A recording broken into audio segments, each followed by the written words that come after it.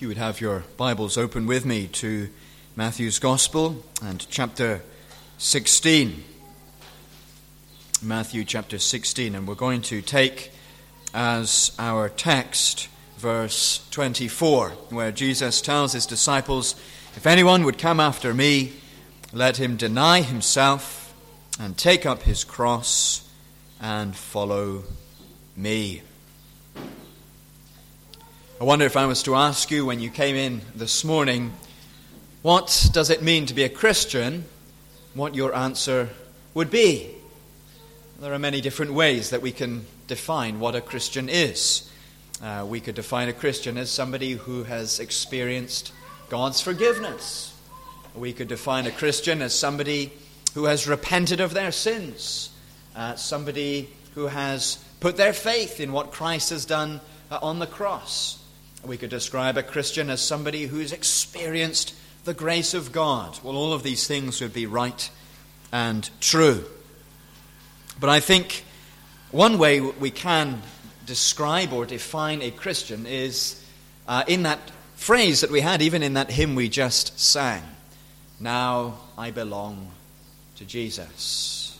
And that's my theme for us this evening. Now I belong to Jesus. As Jesus, that's really a summary of this definition Jesus gives us in verse 24. Three things we have here that have to do with being a Christian and with what Christ now takes ownership of as those who belong to him. Christ takes control. Now, that's what it means to be a Christian, someone who knows Christ's ownership and rule in his or her life. Now, you'll note that the things that Jesus says here are not exactly the most positive things.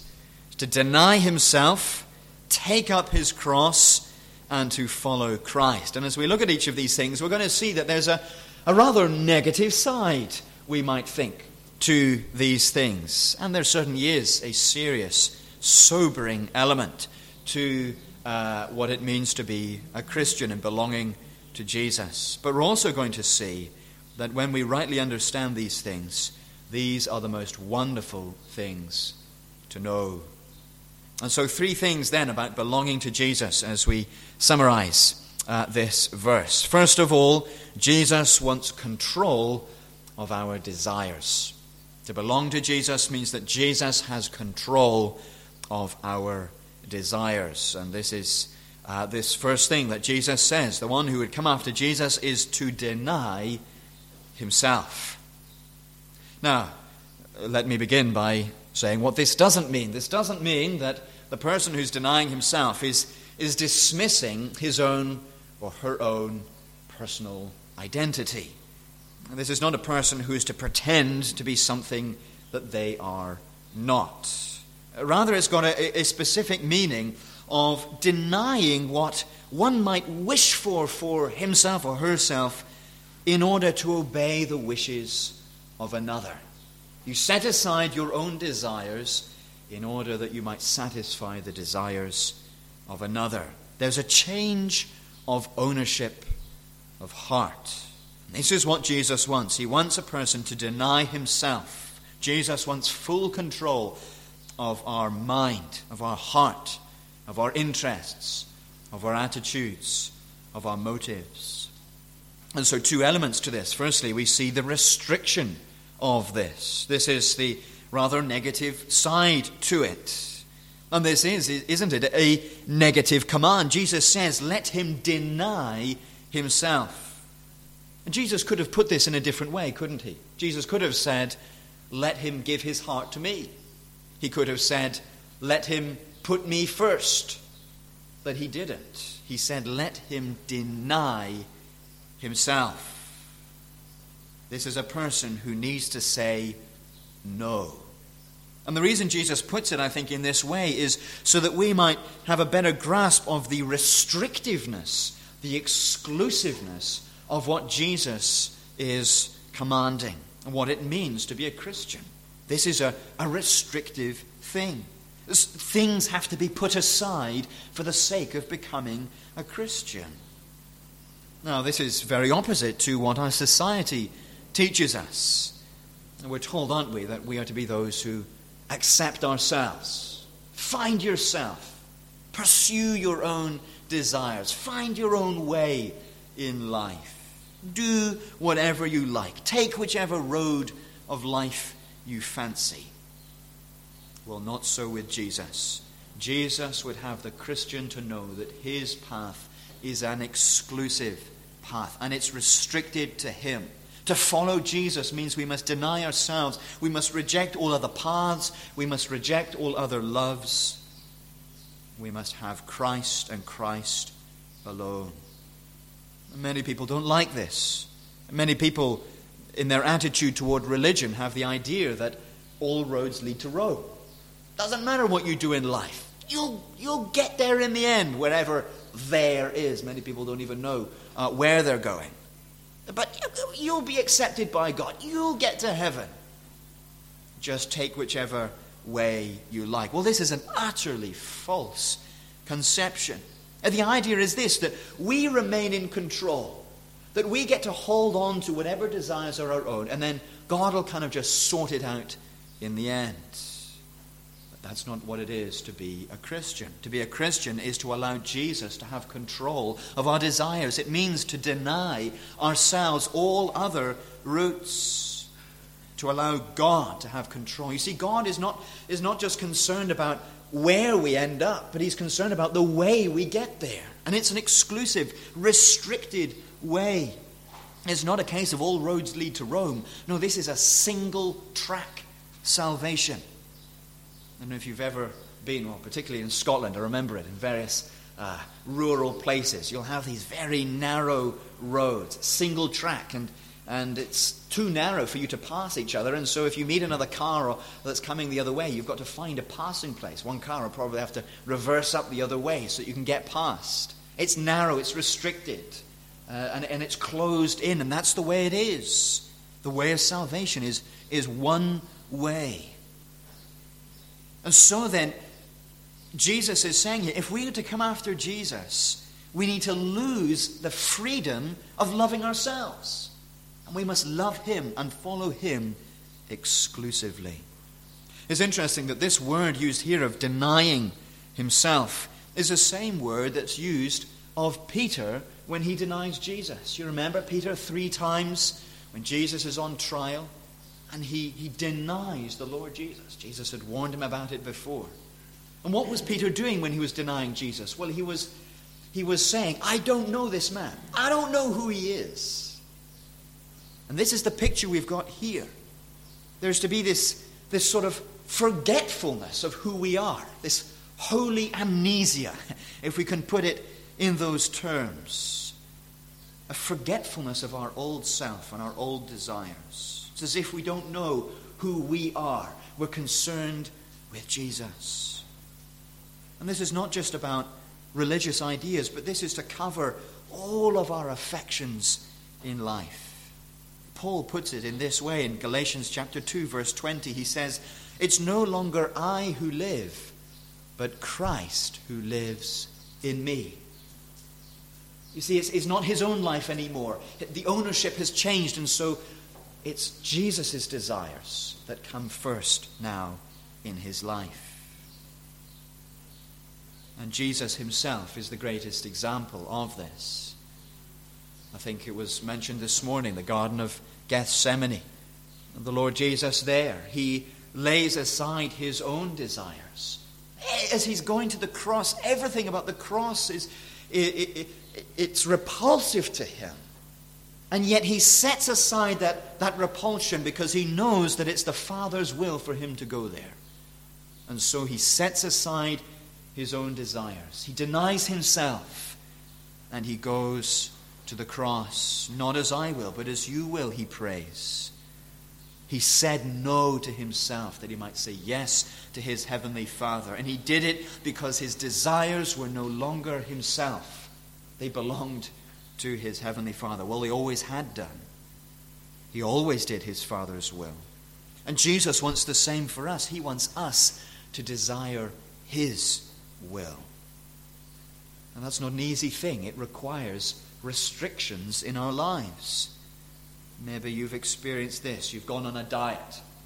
You said, nope, I'm not going to have any junk food, no fast food, no donuts, no ice cream, no chips. And then you're walking along the road one day. There's this lovely waft of the smell of fatty cooking. You think, oh, that smells so good. And you're just tempted to go into that shop and buy that food. But you know you've set a restriction for yourself. I'm on a diet, and so I'm not going to do that.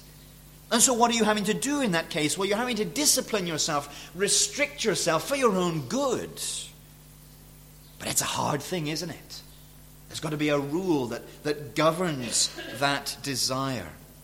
And so it has to be for us. There are desires that we have, even as Christians, that are wrong. We want to do things that are displeasing to God, things that God does not want us to do. And so we must restrict ourselves. There's got to be a new impulse within us, because God's desire is for us to glorify Him. And so that means we've got to say no to sin and yes to Christ and to His ways of righteousness. Doesn't Jesus say, if you love me, keep my commandments?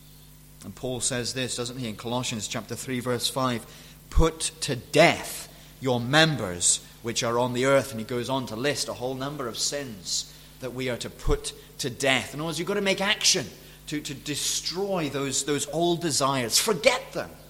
Deny them.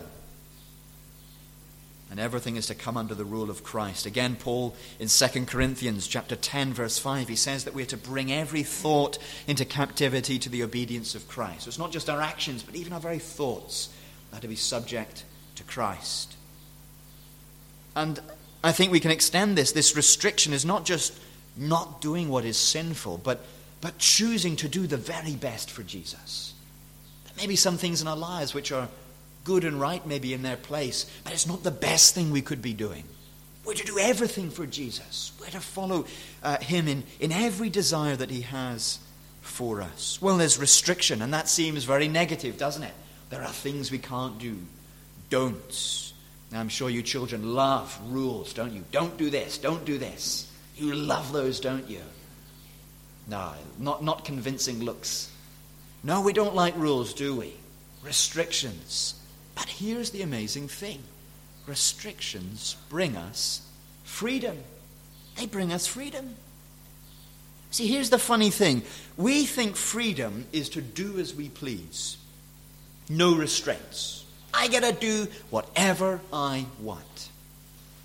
Think about it for a moment. Is that real freedom? Let me give you a couple of illustrations that might help us. Imagine two men for a moment who are living on an island. They're there by themselves. The whole island. Well, it's not a big island, big enough just about for the two of them. There they are, stranded on this island. One day a boat comes by and a lifeboat is put off that big boat, and they come across to the island to rescue them. They say, come on into the boat. One of the men says, yeah, great. I want to get off this island. I'll get into that boat. But the other man says, why would I restrict myself to that little boat? I've got this whole island to myself. I can enjoy my freedom here. Why would I restrict myself to that little floating vessel? Who's more free? The one who remains on his little island, or the one who's taken out to the freedom of the wide world that lies beyond? Well, let me give you a different illustration. An illustration of war. Imagine there are soldiers who are picking a path through a minefield. And there's one soldier that's in the front with his mine detector. And he's checking if there are any mines in their path. And when he finds a mine, he defuses it so that it won't blow up. And gradually they're picking their way through this field. And all the soldiers are behind, following in line. Then one of the soldiers says, look, this is so ridiculous. Why are we restricting ourselves to this narrow path? I'm just going to take my freedom and march across this field. Well, you can tell what's going to happen. What's going to happen to him? He's going to stand on a mine, isn't he, and be blown up. Is that real freedom?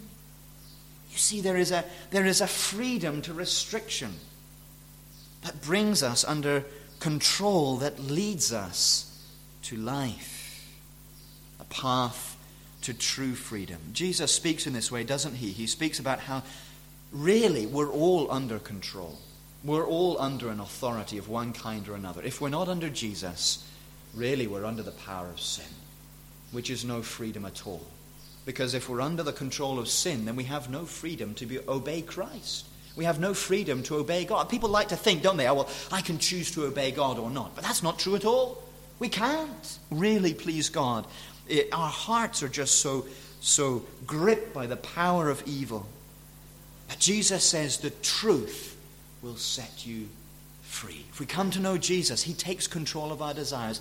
And then we find freedom, the freedom to serve God, the freedom to love him, the freedom to obey him, the freedom to choose what pleases him. You couldn't do that in your old life. But then you're able to do what is best for you. And you see, that's what's most healthy for you. To choose whatever you like for yourself might feel like freedom, but it will lead to your destruction. And so then we need to be taught by the desires of Christ to love the things that are most healthy for our souls. There needs to be a detox, as it were, from our old addictions. We need to be given new desires. And that's only possible when we hand over control of our desires to the Lord Jesus and we give our love to him alone. Jesus then wants control of our desires. He also wants control of our destination. He has to deny himself and take up his cross. Well, again, this is rather negative, isn't it? The cross means only one thing: death. That's what Jesus is calling the Christian to, a destination of death. They would have been familiar with criminals who were sentenced to this awful, painful death, and they would be forced to carry this great wooden contraption, and they would be forced to carry it to the place where it would be put in the ground, and then they would be crucified on it. And even just the carrying of that heavy wooden burden was a form of torture in itself. An awful thing. And of course, where are they going as they carry the cross? Well, they're heading off to the place of their execution. So what is Jesus saying here as he says, take up your cross? Well, he's saying, you need to follow me up the hill of Golgotha. I'm going to lead you up to a place of death. Now, I think we need to rightly understand what it means to take up the cross. We often think of this, I think, in terms of the sort of troubles that we face in our lives. Sicknesses, ill health, family trouble, difficult decisions. These are the kinds of things we think of as our cross to bear. But I'm not sure that's what Jesus has in mind as he's saying that we need to take up our cross. Because the truth is, everyone suffers those things, don't they? Everyone in the world faces sicknesses and family troubles and so on. This is a special kind of suffering for the Christian. This is something that is unique to the one who follows Jesus. It is a unique destination. And it will help us then if we think about who is doing the crucifying. Who is the one who's making us take up this cross? Well, it's the world that hates the Christian. Matthew chapter 10, I think, helps us to understand this, as Jesus says something similar there in a context which helps us understand what he means. Matthew chapter 10 from verse 34, Jesus says this, "Do not think that I have come to bring peace to the earth. I have not come to bring peace, but a sword. For I have come to set a man against his father, and a daughter against her mother, and a daughter-in-law against her mother-in-law, and a person's enemies will be those of his own household. Whoever loves father or mother more than me is not worthy of me. And whoever loves son or daughter more than me is not worthy of me. And whoever does not take his cross and follow me is not worthy of me." Do you see the context in which Jesus is saying this, of taking up the cross? It's this family friction, the hatred towards the person who's now become a Christian, who's following Jesus. And in this particular context, there are family members who are saying, "Why are you following Jesus? How awful, how terrible." And there's suffering as a result of professing to have trusted in Jesus. See, this is what the world does. The world puts Christians to death. And we know that because that's what happened to Jesus. He's the great example of it. He took up his cross. And why did he die? Because the world hated him. His own Jewish people hated him. The Gentiles hated him. And didn't Jesus say, if they were going to hate him as the master, will they not also hate us as his servants? So Jesus here, he's not saying that every Christian necessarily is going to die a martyr's death. But what Jesus is saying is there is a guarantee of sorrow and pain and suffering through opposition and through ridicule of the world. Belonging to Jesus comes at the cost of rejecting the destinations of the world, the destinations of pleasure and happiness that they claim to offer. But you see, when we refuse to choose the ways of the world says, well, what are you doing? Why don't you like our ways? Well, if you won't be part of us, then we don't want to have anything to do with you. The world hates Christians. Now, we don't really see so much of that, do we, ourselves? We suffer so very little, and I think the truth is we're a rather rare group in history with the number of freedoms and liberties that we have. Scripture has an awful lot to say about persecution, and it's something that is guaranteed for those who follow Jesus. You see then, Jesus has said, hasn't he, about denying himself. There's a kind of pain, there's a kind of death that happens on the inside. But Jesus also talks about a kind of death that comes from the outside as well. And we ought to willingly take up this death. Maybe there are small ways that we feel pressure in our workplace. Maybe to cut corners and to do what we know would be going against our conscience. Maybe we experience some subtle scorn about being a Christian. Certainly there are some who have an abusive attitude toward Christianity. And especially if we're those who are sharing about the Christian faith. There are people who are strongly opposed to anything being shared with them about the Lord Jesus. Well, in the little ways that we suffer, then, we, like the apostles in Acts chapter 5, ought to rejoice that we are counted worthy to suffer shame for his name. And we ought to delight that this is because we belong to Jesus. We don't belong to ourselves anymore. We suffer whatever it is that must be suffered because we no longer belong to ourselves. So Jesus said this to Peter, didn't he? Peter was going to experience this in a very real way. In John chapter 21, from verse 18, Jesus says this to Peter, "Truly, truly, I say to you, when you were young, you used to dress yourself and walk wherever you wanted. But when you are old, you will stretch out your hands, and another will dress you and carry you where you do not want to go." This he said to show by what kind of death he was to glorify God. And interestingly, we read this, and after saying this, he said to him, "Follow me." Well, that mirrors very well, doesn't it, what we see in what Jesus is saying to us here. Peter was going to have to take up his cross, and as tradition would have it, Peter did actually die on a cross, Peter the Apostle. He very literally had to take up his cross. Well, of course, that's mercifully, that's not what we have to necessarily suffer.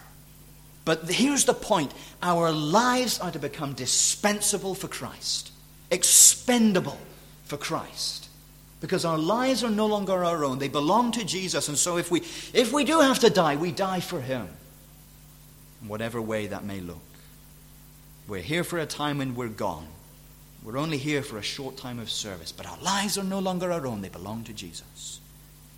But death, again, it's a very negative thing, isn't it? But here's the thing. There's another side to it, because death is also the destination that leads to life. Death doesn't sound very inviting, doesn't it? But listen to what Jesus says in the verse after this. He says, "For whoever would save his life will lose it, but whoever loses his life for my sake will find it." In other words, Jesus is saying, if you die, you will live. Death in this life, but life in the realm that is to come. This is the wonderful twist of the gospel. Christ will save us. And by giving up our right to life here, we are obtaining the right to life above. Again, Christ is the example of this. He laid down his life, but he took it again. And now there he is, seated at the Father's right hand in glory, having received all honor and praise for what he has done. He is alive. And such it will be for all who follow him. We read Paul's words on this theme in 2 Corinthians chapter 4. Henry has been preaching on these things recently. 2 Corinthians chapter 4 from verse 10. He says this, that we are to be always carrying in the body the death of Jesus, so that the life of Jesus may also be manifested in our bodies. For we who live are always being given over to death for Jesus' sake, so that the life of Jesus also may be manifested in our mortal flesh. So death is at work in us, but life in you. And he goes on then to say, verse 14, knowing that he who raised the Lord Jesus will raise us also with Jesus and bring us with you into his presence. He's looking forward to the resurrection. So he knows that in death he will find life. Well, it's worth it then, isn't it? It's worth it to die for Christ. It's worth it to go to the destination of death that we might ultimately find life. That's what it means to be a Christian. Control of our desires, control of our destination, but finally control of our directions. He is to deny himself and take up his cross and follow me. Imagine a hiker for a moment. The hiker has got to the start of his walk, and he's chosen the path he's going to walk up the mountain. He knows the way he's going to go. It's a restricted way, an exclusive way. Well, he's got there, and now he's got his backpack on his back. He's got his heavy burden. He's, as it were, taken up his cross. What left is there? What is there left to do? Well, he now needs to start walking. He needs to start moving, taking steps forward along that path. And such it is that Jesus would have us do. There's a negative command. He's to deny himself. A positive command, take up his cross. And now action, follow him. Take steps forward in faith. Well, again, we can see this has what might seem to be a negative side. Because this means if Jesus is going to have control of the directions of our life, it means submission to Christ. Because we are no longer in charge of the direction of our lives. And we have to refuse, not only refuse our own control, as we thought earlier, denying ourselves, but we are to willingly submit to his authority and guidance. When Jesus says take a right turn, we take a right turn. When he says take a left turn, we take a left turn. We follow him in his directions. And this means that we have to acknowledge that he knows better than we do. It's a matter of trust. It must be quite a nerve-wracking thing for a parent to first experience one of their children driving their car. You're handing over control of this machine, dangerous machine. And the fear, of course, is in the fact that this child does not have great experience in driving this vehicle. They know that there's a lack of practice. But of course, if there's an experienced racing driver sitting in the seat instead, it's not going to be quite the same worry about indicating the wrong way at the turnings and drifting into the wrong lane in traffic. It's an experienced driver. You're in safe hands. You see, who is in control makes a big difference, doesn't it? And we forget sometimes the one that we as Christians are following. And that is the Lord Jesus. He's the one who knows us better than we know ourselves. He is the eternal God who's planned out the whole of history, never mind the whole of our lives. And so Jesus' rule, his resume for rule in our lives is incredible. He's perfectly, infinitely qualified to take control of your life and of my life. And yet still, we struggle, don't we, to fully hand everything over to him, to really submit to him. There are sometimes twists and turns in our lives, and we feel confused. Why? Why this? Why are we going in this direction? This doesn't seem to be getting me where I thought I was going. Well, I think sometimes it's good for us to be blind about the future And we wish that we could read tomorrow, but it's good that we can't, because it helps us trust in Jesus, to lean upon him and to know that he knows better, and we are in his safe hands to direct us. He's got the map. We don't need to have the map because we're following him. We must submit to him. But here's the positive. If we submit, there is reward. We can be comforted, can't we, by the assurance that Jesus knows where he's going. He knows where he's leading us. And so it removes the stress, doesn't it, from us? I was mentioning this to Vicky the other day. It's true, isn't it? If you've ever led a walk or if you're driving somebody somewhere, there's a stress, isn't there? You think you're responsible for these people. You've got to get them to the right place at the right time. And maybe you're having a conversation with somebody, but you're only half concentrating because you're so busy thinking about where you're going. And it's a tiring thing. But of course, for everybody who's behind you or sitting in the back seat, well, they're just happily chatting away there. They don't mind. Or so-and-so is driving us there, so that's fine. They know where they're going. Well, so it is for us. There's this reward of peace, of rest. Jesus knows where he's going. We're just following him. See, that's the joy of submission. You think you're somebody who maybe wants to take control of your life. I don't want somebody else controlling my life. All right, well, all the stress is on you, isn't it? You've got to make the direction in your life. But for the person who follows Jesus, yes, we've got to submit, but we have the joy of knowing he knows where he's going. We get to sit back and relax because he is in control. What a wonderful thing that is. But of course, there's a further reward, isn't there? The reward that we read in verse 27. When Jesus returns. For the Son of Man is going to come with his angels in the glory of his Father, and then he will repay each person according to what he has done. There's going to be a reward for service. He will give returns to those who've submitted to his rule in their lives. He will reward faithfulness. He will reward love. He will reward humble labor. And so then, the more that we give what we have and are to him, the more he will give what he has and is to us. What a wonderful thing that is. Now, these rewards are something of a mystery. What exactly will that look like? Well, we can't be sure, but we can be sure of this. It's worth having. These rewards are worth having because they're from Jesus. And we know it will be glorious. Well then, let me ask you tonight, do you know what it is? Do you know what it is to be a Christian? Do you know what it means to be a Christian? It means to belong to Jesus. Do you belong to Jesus this evening? Are you willing to give him control of your desires? Are you willing to give him ownership of your destination? Are you willing to give him control over the directions of your life? It's a hard thing to do. It's not easy.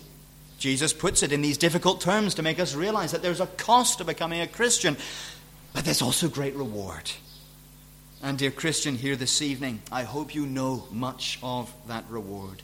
Count the pain of being a Christian, worthy of following Christ. Yes, there's restrictions upon our desires, but in restricting ourselves, we're finding freedom. In dying, we're finding life. In submitting, we're obtaining reward. Oh, ought we not then to rejoice that we belong to Jesus? Well, may God bless his word to our hearts. We're